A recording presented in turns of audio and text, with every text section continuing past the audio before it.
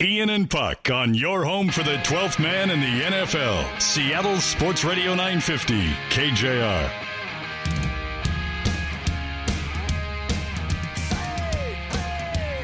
Alex Brink in just a couple minutes. Talk about the Cougs and also about Oregon's new starting quarterback. All the reports now are coming out. Aaron Fentress from CSN just sent a tweet out a minute ago that it sounds like they're going to indeed make the change to the true freshman from Eugene, Oregon, playing for his hometown team. What a thrill that will be, doing it against the number 5 team in the country. Well, Congrats, kid. Always nice to make your debut if he does get the call, and I would suspect he would if you burned his red shirt last week against the Cougs. Actually, then somebody said he played against UC Davis, too. So Oh, maybe did he? that was, Okay. yeah. But well, that would be the first part of the year. Yeah, it wouldn't even matter at that point. So, yeah, my goodness. You make your first start against that team. They were probably expecting a soft landing for him throughout the year. Mop-up duty like last weekend and things like that. But it gives the defense a little bit of a different look. But you thought my Prukop was God. hurt, didn't you? Did you think he looked hurt? I thought he looked hurt against Yeah. the Cougs, yeah. I thought there was something wrong with him. Whether it was he didn't run, hardly. Yeah. And there were times where he could have run, where they focused all their attention. I mean, it got to the point when they're running their read zone stuff that the entire defense just went to Freeman. And they just left Prukop all by himself. There was a play early. They went for it on 4th down, didn't get it. He could have run up the middle for the first down. It was wide open for him, and he chose that the throw was incomplete. So I don't know. I just kind of felt there was something wrong with him. He was a little off. I don't know if this means anything, and maybe it does or doesn't. M's just sent out a release a short time ago. They've named a new ballpark operations director for Safeco Field. I mean, another off-the-field change, and maybe I don't even know who the previous guy was. New if that's ballpark operator? Now it's Trevor Goodby. All right, Trevor. Experienced baseball facilities and operations manager, named the new vice president of ballpark operations. So cool. I don't know if they turfed somebody in the process that had been running Safeco for a while, but So what happens? I mean, what is can people stand up during the game now? no, I think what happened, it sounds like I bet the Bro Zone out there at center field got too out of control, so they better bring in a new sheriff to run things. I guess. Bro Zone. The Bro Zone's good. Yeah, Let 'em have their maybe fun. just got a little out of Just control. allow fans. Here's Yeah. my one thing. Couple of things for Yeah. them. For the Bros? For anyone for the is it the Green Jackets or Blue Jackets? Do they wear green or blue? They have green out for the there, Green right? Jackets. Yeah. Whoever runs the Green Jackets, Yeah. allow people to stand up. On 2 strikes or 1 strike Yeah. or any time. Sure. That'd be Allow the girlfriends to kiss, okay? Or the boyfriends. or hold hands even. Let's stop kicking people out. Didn't they even get upset with holding hands, I think, at one point? I think they got a little upset. Other than that, it's been great. Hey, let me tell you one quick surprise I had. And can the dancing groundkeepers come back? I've always kind of liked that. Where did that go? Why did that leave? I don't know. Were they not there as much this year? They didn't. I don't think they did it once. Well, someone will text us at 4945. I don't ever recall seeing the Christopherson dancing at all. Maybe he's got the bad hip, bad knee. I don't know. Yeah, it might be. I got one thing. While we dial up Alex Brink right now, Adam, go ahead and give him a shout. I was blown away.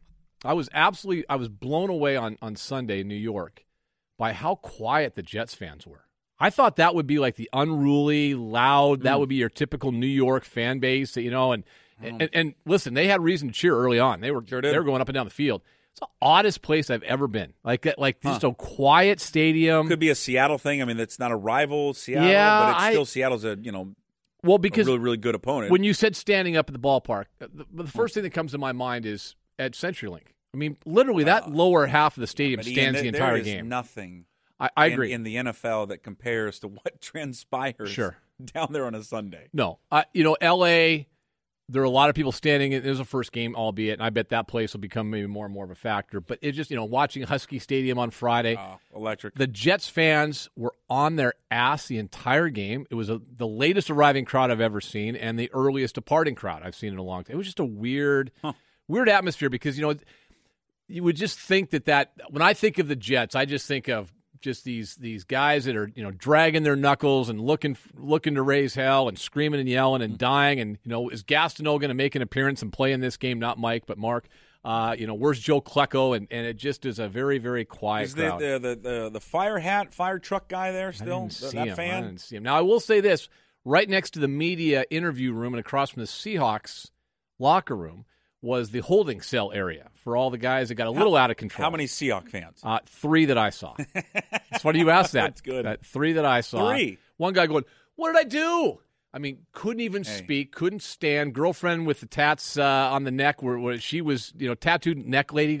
She was even more messed up. Let me just say this, all right? I don't judge someone if they've ever been in a football stadium holding cell. Okay, before we mock them, each one of those Wait a second. Each one of those people down there, have their own stories. Oh, they were stories of how that happened and transpired.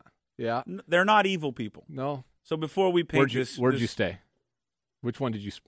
I didn't say me. I'm just saying. Which one did you spend time in? Let's just not paint this. Is there one? Is there one at Martin Stadium? Yeah, and it's heated. Let's get to Alex Brink. Play fake, look out. Brink has to unload. He's got a man wide open. Touchdown, Cougars. But what great heroics by Alex Brink. It's time for Ian and Puck's weekly conversation with former WSU quarterback Alex Brink. Brought to you by No Lie Brewhouse, a Washington State craft brewery born and raised in Coug Nation and brewing in Spokane, and a proud supporter of Washington State University. Now with Alex Brink, here's Ian and Puck. Well, listen, first and foremost, big thanks to No Lie Brewhouse. Beautiful Spokane, Washington. I'm going to look and see what they got going on seasonally right now. Man, John Bryant sent me an email the other day. We're going to do a little tasting coming up, Puck, for No Lie Brewing. Okay. But Alex Brink joins us here on the Zeke's Pizza Hotline. Newly married. Plunged in. Huh? How about that? Congratulations, our friend. Huh? Congratulations. Thank you, guys. Thank you. I appreciate it. I saw the wedding photos. Your sock game on point. Sock game was on point. My bride stole the show. That's really all that mattered. So, and we had ourselves some fun. So went off without a hitch. Who fines you for getting married during football season? What kangaroo court? Where do you pay that fine? I've gotten it from all sides. I'm not going to lie. I got it from everybody. But the best part is, well, maybe not the best part, but she's a huge Duck fan. They played out at Lincoln on Saturday when we were getting married.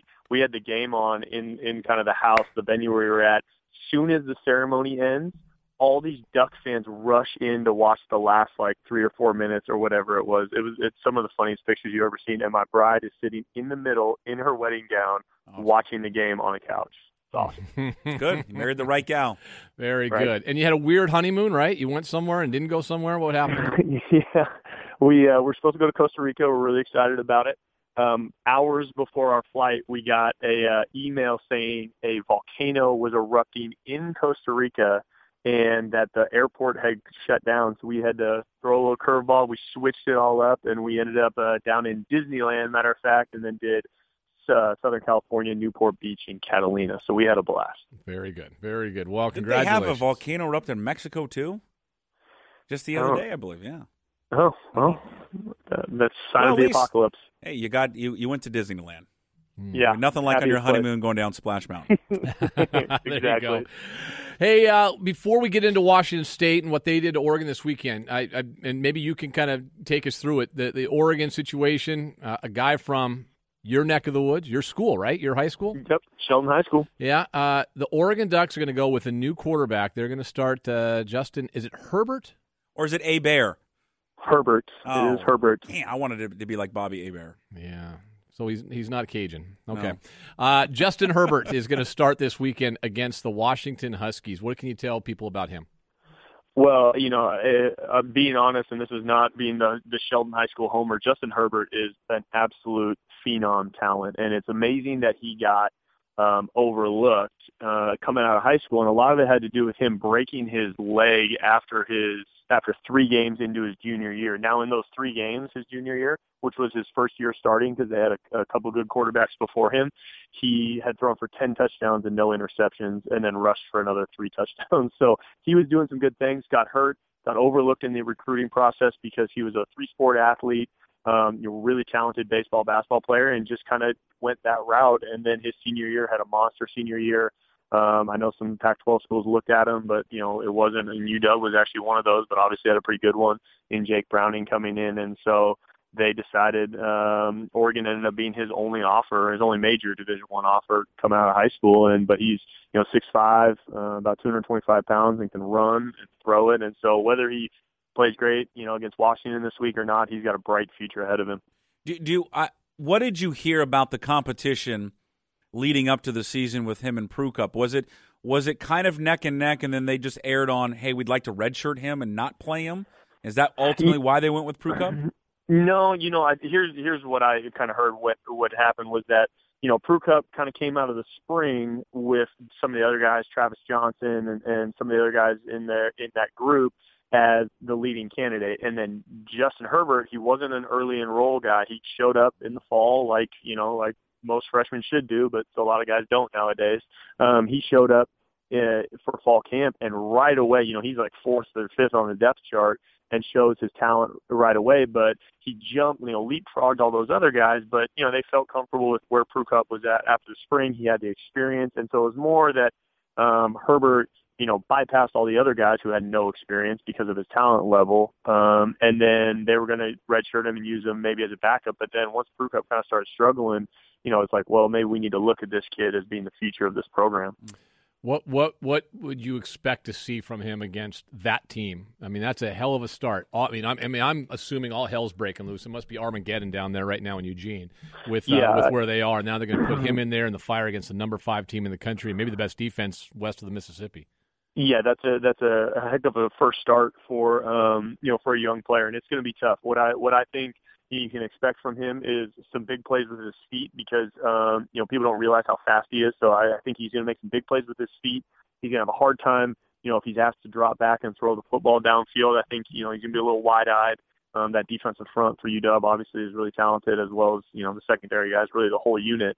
And so I think he's going to have a tough time dropping back. But if they can get him on the run, get him outside, he throws well on the run, I think he'll make some big plays, but he's also going to have some big mistakes that, as any player would in that situation. It does help that he gets to play at home at Austin Stadium. So if he can get a little early momentum going, he might be able to hang early on, but I think there'll be some crucial mistakes that he'll make as a freshman for sure. Hey, Alex, before we move on, just one last one on him for someone who is just joining us.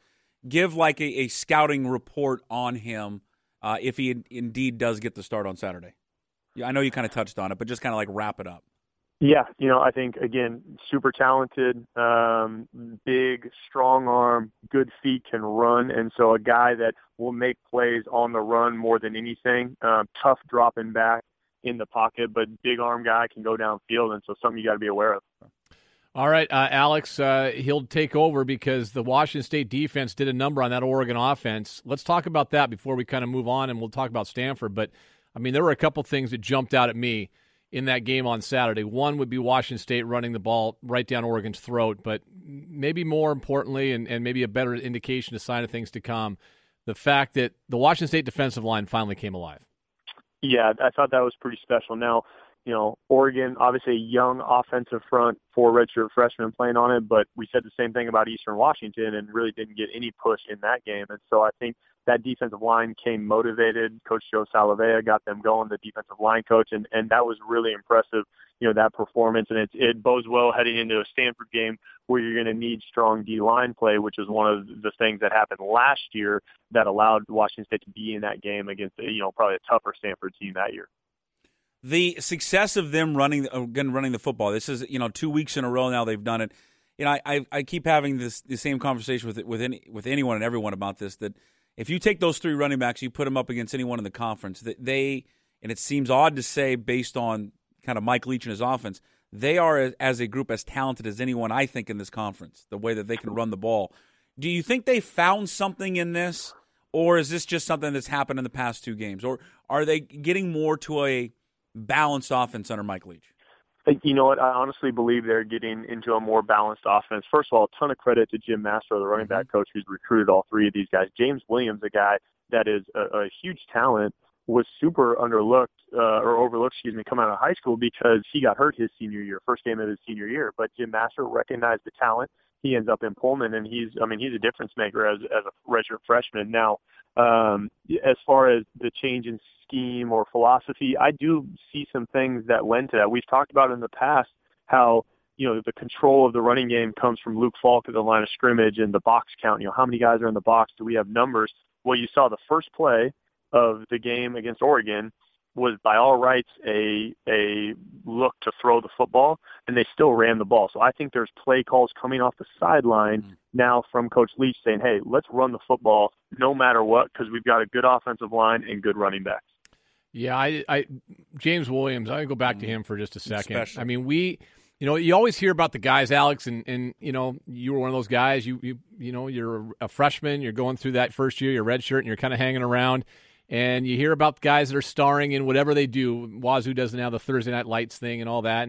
And we saw video last year of, they call him Booby Williams, James Booby Williams, and he's like going crazy. And you're thinking, well, this looks cool, but sometimes it doesn't translate. He's every bit as translate. How special can this guy be?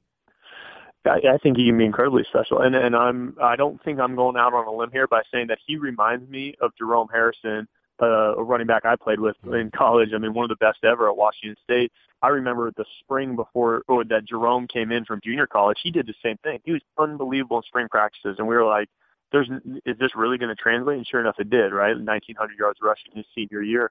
And I see similarities. Their ability to cut at full speed in the open field to get away from that last defender, then the speed to pull away. I mean, he's a guy that has a ton of talent and a bright future ahead of him. Well, 14 catches by the running backs. I mean, they had they ran for 300. They also had they caught the ball 14 times out of the backfield. Look at Morrow's numbers. I mean, just enormous. Yeah. I mean, which is fantastic. If you tell me Luke Falk's going to throw one touchdown pass in a game, I'm telling you, well, that was a bad day for Washington State, and it was anything but that. Now they go down to Stanford.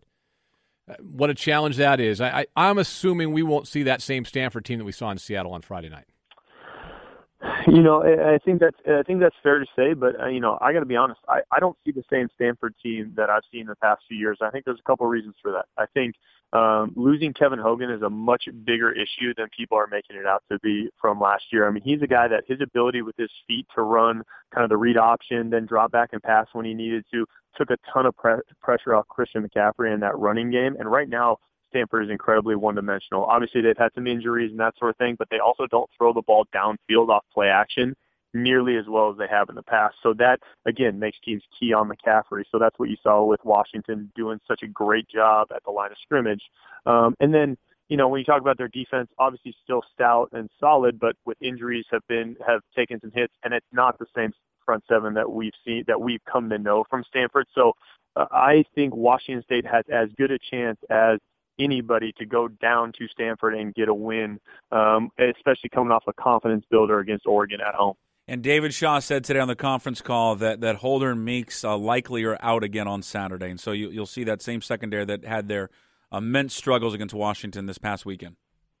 Yeah, and that's, when you face Washington State, and, last year Washington State found a ton of success throwing the football against some of those veteran type of guys already, and now you got young players in there.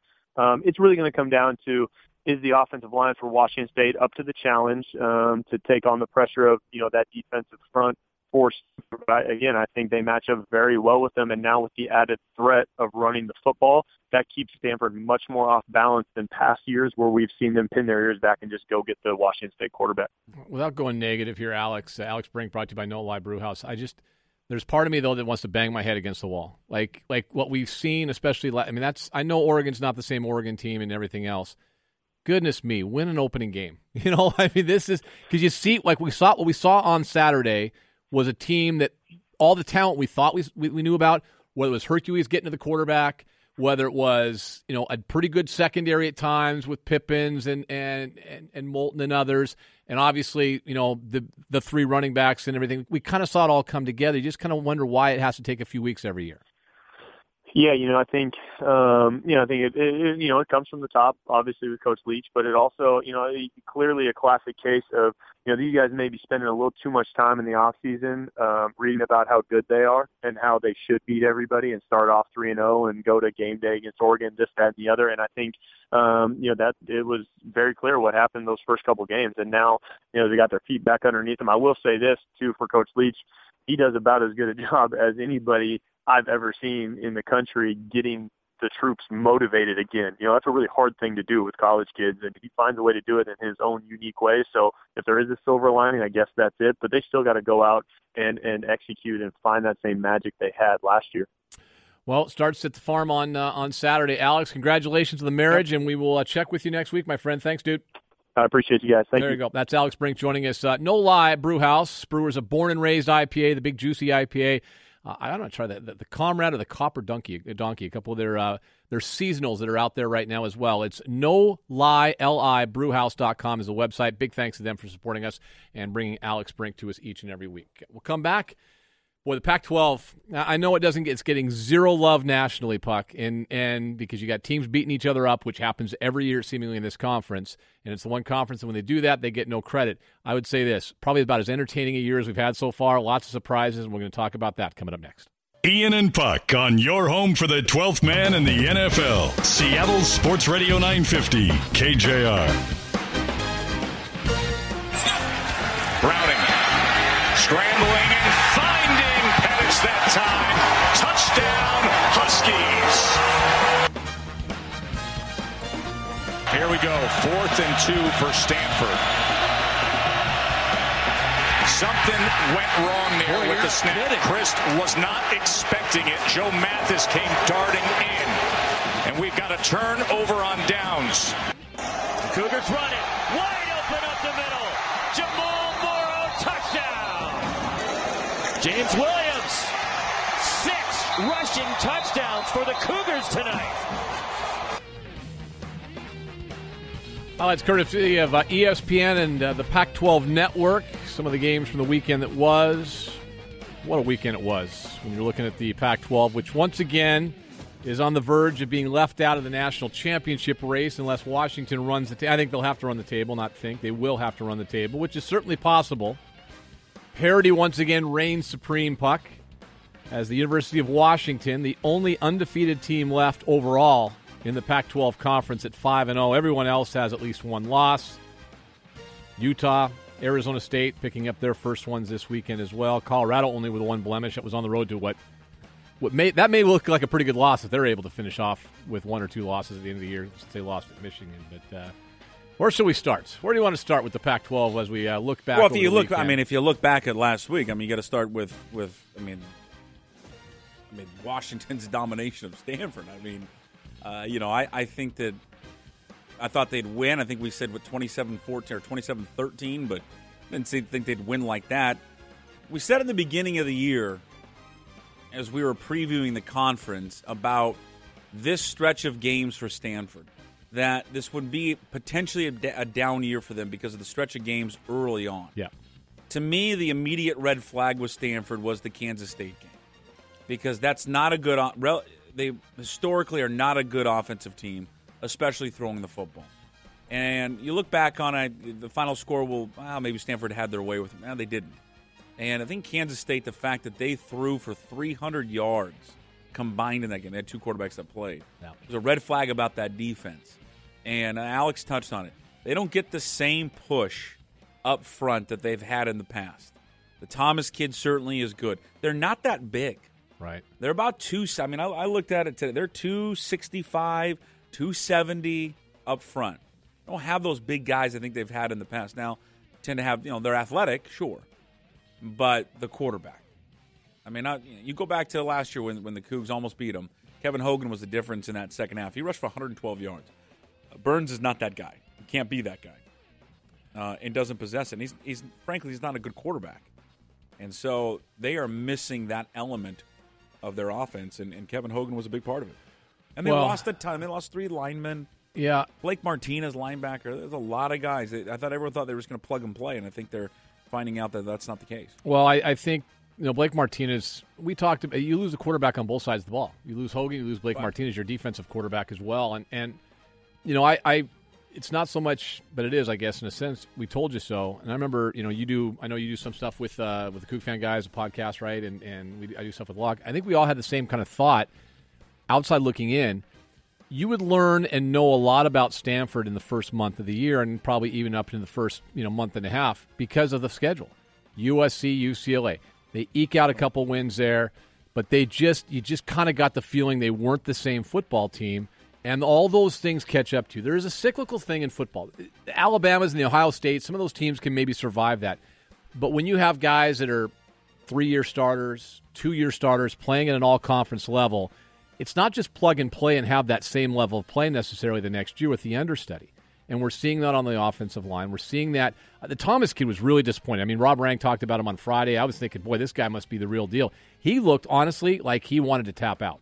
I saw a guy who was just overwhelmed in that game. They don't have a lot of the speed of the linebackers is missing. Their speed of their secondary is missing.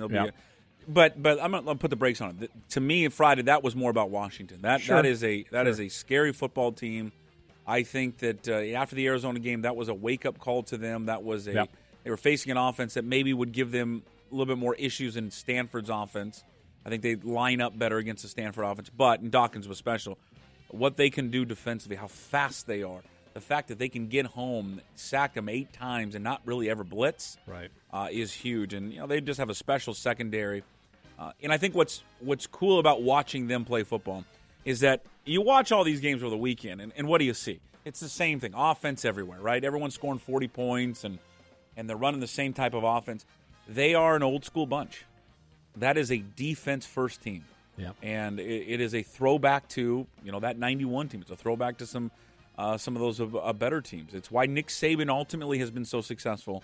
It's not because of the offense. It's because of his defense. So they keep playing that way. They will find themselves at the end of the year in that conversation. I didn't see any of it, but Colorado did what you would expect a good team and maybe even a better than good team do. They dispatched Oregon State rather easily. Steven Montez threw for just under 300 yards, 3 touchdowns in the game, and Oregon State is the bottom feeder again of the conference. There's absolutely no doubt about that. If you haven't watched Shea Fields play, the wide receiver for Colorado, Shea Fields is a stud. I remember what were they going to do without Nelson Spruce? This kid is walked right in and is just a monster. Pair of two freshmen, right? Wide receivers. 70 yards receiving. Yeah, they are actually 2 freshmen are at Cal, which we should get to Cal because that's a team with that quarterback. That was a big win. I mean, huge. that quarterback is able to get things done. California knocking off Utah 28-23, and Davis Webb with a couple true freshmen and a transfer senior wide receiver, they can just flat out sling the ball defense, over the place. Though. I mean, that when you look back in that game, that's the defense. Well, in Utah, they'll tell you the same thing. In Utah, they'll say it's the same old story with them. Their defense can play well. It doesn't matter because their offense is always going to be behind their defense. And I guess in this conference, you better have something going on. And they lost their starting center for the year to Utah as well now. It's an impressive win for Cal. I mean, I think, and it's at home, but the fact they come out of there against besides Colorado, you're looking at Utah kind of being the team in the South. To beat them at home, and I think to beat them in that fashion. I think you told me that Cal was going to win by scoring 28 points. Yes. It's like, okay. Well, that's impressive. Yeah. I think that's the most impressive part about it. And then USC, I don't know if they showed that ASU is a fraud, but Clay Helton is, he's going to be proved right that game for making the switch there at quarterback. Again, ASU, I think it was a paper record because they didn't play anybody. The reason that they were 4-1, but we'll see what USC can do the rest of the year. I mean, I've been watching all the shows. Clay Helton. I mean, it's who's going to be fired first between Clay Helton and Charlie Strong. Yeah. And Mark Helfrich. Mark Helfrich is in that conversation too, yeah. And because Les Miles is already out, so the winner's already in the clubhouse with LSU. Sam Darnold, who replaced Max Brown here, 3 touchdown passes. He also ran for another one. He's averaging 10 yards an attempt, and they may have found their guy. And we talked about it earlier. You know what? Sometimes you go with the young guy if he's just better. And in this case, it seems like Darnold's the guy. Josh Rosen finally looked like Josh Rosen, like the hype machine Josh Rosen against Arizona. 45-24, they knocked He just him obliterated the Wild. I watched a chunk of that game as well after the Cougars game was over, 350 and with 3 touchdowns, I think. Rosen, I was talking to Dick Beard about this. There's something about him. You can't put my finger on it, and you're watching through a television screen, so maybe this is probably the most unfair thing to say. But I just watch how he is, how he interacts. I don't know if he's the guy. Like physically, he's got everything you want in a quarterback, right? There seems to be the old no one went to his birthday party thing with this guy. Is he the? Whereas, look, Sefal Leafau may or may not get his job back. There's no doubt who the leader on that Colorado football team is. There's no doubt. Jake Browning, there's no doubt who the leader is. If the kids are talking about this year, what a difference a year makes. I look at Rosen, it's just like he's the quarterback for UCLA, and then there's everybody else. I wonder how that – and again, maybe that's a really unfair thing to say. It could be a privileged lifestyle. I just watch him on the sidelines, and I'm like, yeah, no one's going to your birthday party, kid. He lives 2 doors down. He lives like 2 or 3 doors down from his head coach. Yeah. I mean, that's a loaded family. So So this week, what do we got? We've got, of course, we talked to Cougs and we talked about Stanford. We talked as well about Washington and Oregon. Elsewhere in the conference this week, Colorado, USC. There you go. It's not the USC of old, and Clay Helton's in trouble, but good chance for Colorado to go try to prove something again this time on the road. Well, I think Colorado. They sent a big message. If they beat USC, they go 3-0 in the conference. UCLA sitting there at 1-1. Now I don't think UCLA is going to have a problem, but they are going to Arizona State. Let's say they slip up. Jim Moore. One thing about Jim Moore, he's always due for one of those clunkers. He'll kick a game. Could he kick a game at ASU? Boy, if they do that.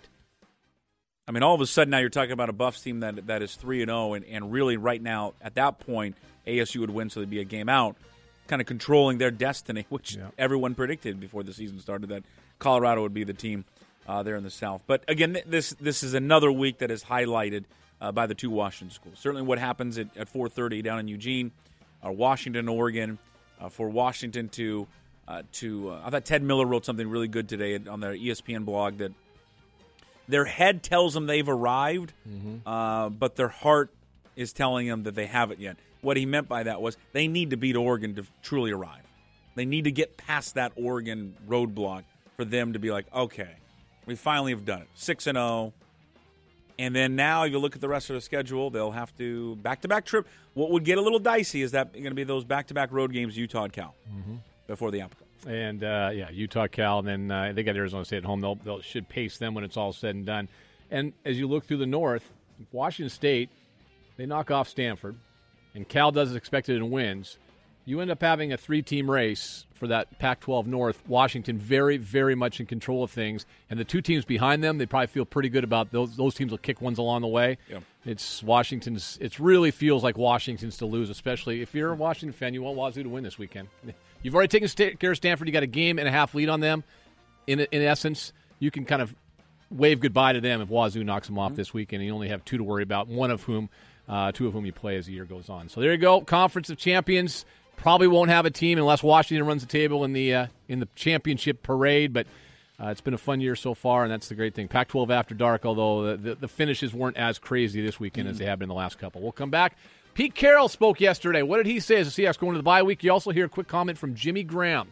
Throw me the ball. I will be the only one to catch it. We'll hear that coming up next. Ian and Puck on your home for the 12th man in the NFL. Seattle Sports Radio 950, KJR. Ian and Puck with you to bye week for the Seahawks. They're off. Come back at it on Monday with a practice in the afternoon. In fact, they basically shut things down out there. Pete Carroll held his news conference, before everyone was off for a week's vacation. Actually, some of the guys I don't think even made their way back to Seattle. Went off to get some rest, unless you had to get some sort of treatment this week. But Carroll spoke yesterday right after this show went off the air during Softy's show. And we'll hear from Jimmy Graham in a little bit. We found the soundbite I want to play because it tells you, as a Seahawks fan, you're just going to nod your head and go, yes, give me more. But yesterday, Carroll talked about how big Jimmy Graham has been. Yeah, I think pretty soon we're going to start looking past that a little bit. But I think still to this point, that he's come back to back and had a couple 100-yard games and in such spectacular fashion. It's a great statement about his ability to accomplish all that he did in rehab, to get his mind right and his body right to do what he's doing, and just to make so many cool plays. So it's a big statement about him. He used to be a guy who just kind of felt like it was a given. He's going to get 100 yards receiving. That's what he's going to do. But he goes back-to-back 100-yard games for Seattle, and all of a sudden Jimmy Graham has become a big, big part of this offense. And if that's the case, and you can add everybody else into the mix, and Russell Wilson gets healthy, I think we're starting to see why Pete Carroll, and we'll hear some more sound in a second from Pete, why Pete Carroll thinks this might be as good a team as he's had. Well, we joked after the first couple of weeks or the first week saying if you're not going to use them, then just get rid of the guys. And I think that in the last few weeks, maybe it's because he's gotten healthier. Whatever has happened, to me there seems to be, this isn't just that he got healthier, that there was a demand or a mandate is the better word, a mandate to get him involved in the offense, to do some different things with him, because you're wasting an extremely immense talent by not making a defense game plan for him. And again, I would just go back to what Hugh said yesterday. It's podcast up at Sports Radio KJR, that the way that all those 6 catches happened, they all happened with different routes, different positions, different alignment. and that they moved him around so much. He said that it's just something that was unique than even games last year when he had success, that they moved him around more than they ever had. He hadn't had back-to-back 100-yard games since 2013. He had 4 straight that particular season. Here's Graham after the game talking about the chemistry he's building up with Russell Wilson. You know, it's you know, he believes in me. I mean, he really believes in me. I mean, especially sometimes when a guy's running with me, you know, like right next to me, he just believes that if he gives me a ball that I'm going to make a play. And he's there's a couple special plays out there where, you know, he just had that belief in me and threw it up. Those back shoulder catches today, pretty good examples of that. Oh yeah. I mean, those are what I'm talking about. Where guys right next to me and he just believes I'm gonna make a play on the ball. I always tell him that either I'm gonna get it or nobody will. And you know, we're starting to start moving that direction. That's the key. Starting to move in that direction, and the belief and the ability. And the thing is that's why you get Jimmy Graham, right? Because those types of players, Julio Jones is a wide receiver. A.J. Green to a certain extent. Brandon Marshall sometimes if he's healthy and has a quarterback. I mean, there's a handful of guys in the league, Puck, that are always open, right? They're 7-11. They are always open. And even I think he kind of said it there. Even if he's not open, he's open. I'm open. Never covered. I mean, what player? I mean, I'm going to answer this, and you probably can't. I don't think anyone can. What player in this league can defend him? One-on-one. No one can. Nope. He's too big. And fast. Yeah. I mean, look how they tried to do it. They tried to get a cornerback on him. That didn't work. They tried to get a safety on him with Pryor. That didn't work. They tried to put Lee, the Darren Lee, the freshman, the rookie linebacker. That didn't work. He's too fast for this. He's too fast for a linebacker. He's too big for the secondary. Yeah, I'd say the closest thing to being able to Talib defend, would be the only guy that I could think could probably match him up with him. Maybe, yeah. But I think the closest thing that could really get to defending Jimmy Graham, I think there's 2 things. One, maybe Cam, but he's bigger than Cam. He's a lot bigger than Cam. And he plays on the same team now, so that's not going to happen. And the other thing that can defend Jimmy Graham is poor quarterback play. I mean, poor offensive, play calling, because nothing else defends him. How about your offensive line? Jermaine Ifedi, Mark Lewinsky, your starting goods, Pete Carroll. Fortunate that Mark has done a really good job, Lewinsky. He's really solid at the left guard spot. Acquiring Jermaine Ifedi, and we've been thrilled to get him out. From the day we saw him on the practice field, we realized that this is something really special. He's been there one game so far, but if you watch him in the game, he moves people. He makes the line of scrimmage move, and he takes up a ton of space and pass protection. We're going to be better with him in there. Yeah. I can't remember which play it was. I don't know if it was the Spiller touchdown or if it was the McAvoy touchdown. But there was a scene where Carroll's kind of is not hugging him, but like kind of pumping him up as he's coming to the sideline. I think it was against Sheldon Richardson, and he just stonewalled him. He took his 2 arms and just grabbed him, and it was like this, just held him the entire. I mean, just and he could not move. It is just one game, but that one game he looked really good. Well, he looked, and it's not just that one game. I wouldn't necessarily, and maybe I'm downplaying. I shouldn't downplay that one game because he looked good in the preseason and he looked good in practice. Well, the three interior guys, which I think it's key to have 3 of them working, as Hugh and everybody will tell you, together in conjunction with one another. The 3 interior guys look good throughout the preseason. But you take one of those guys out of that mix, and it looked different the first few weeks. It did. It just did. Jamarcus Webb is not, let's be honest, Jamarcus Webb's not a very good football player. He just isn't. Their pass protection. This guy was a pretty good player. Looked the best at it all year. And Pete Carroll, all that said, he's pretty happy with this football team. I've loved this team all along, seeing it coming, and just the way that they've gone about the work and all that. We have a chance to be really good, and we just got to go out there and just keep doing it one week at a time, and see where that leaves us. And that's nothing to project what's going to happen at the end of the year. I don't know that, and but I do know what these guys have put into it, and how they're approaching it, and how determined they are, and how they practice, and how they've applied themselves. It's everything we're looking for, and so we'll see what happens. There's a chance. Yeah, there's a chance. I think we have a chance to, because of the experience and the great leadership that we have, the development and the kind of the coming of age of the quarterback, and we have our kicking game in order. There's a lot of really good phases of our team that we can count on, and we're growing with the guys up front on offense, but they're doing a nice job. And pass protection is a big deal to us right now, and we'll grow in the running game. Outside of the running back, why would they not be as good as 2013? Outside of the running back, Lynch. Overall depth in the defensive line. I mean, you got to keep in mind Bennett and Averill were coming off the bench that year. That would be it. I think those two guys. I think those two things. One, you don't have a borderline Hall of Fame guy getting the ball, but you have a quarterback who has now he's different than the 2013 quarterback. You can rely more on him. Your wide receiver core is better. You have a playmaker at tight end. Your secondary is older, more experienced. You're not as deep there in that secondary, but I would say that Jeremy Lane, in my opinion, would rank is on equal footing, if not better than Walter Thurman, at the point of playing nickel.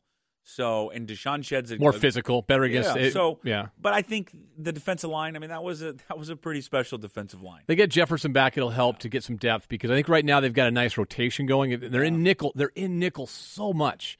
Even in rundowns, and I think part of that was obviously the injury to Morgan. They tried to get him to get through it. He was certainly slowed and wasn't able to do his normal thing. Now he's got the hernia surgery. But I think, I can see that they're different on the defensive line because they're not as big. Their depth guys are smaller. Yeah. It's Marsh, it's Clark, it's those guys coming in. But once they get Jefferson back, I think that'll help a little bit with the depth, and he'll continue to grow. And I like some things out of Marsh. I think Frank Clark will continue to get better. But I think that. You look at that core of those defense, I know we got to go, but the core of that defense, it's just older now. Yeah, no, I'm with you. They played together. We'll come back. We'll check in Nigel Burton. Yes, the Husky alum from the Pac-12 Network. I'm sure he's still probably on cloud nine after Friday, but we'll get his thoughts on the entire conference. Our weekly visit with Nigel Burton, brought to you by Georgetown Brewing. It's coming up next.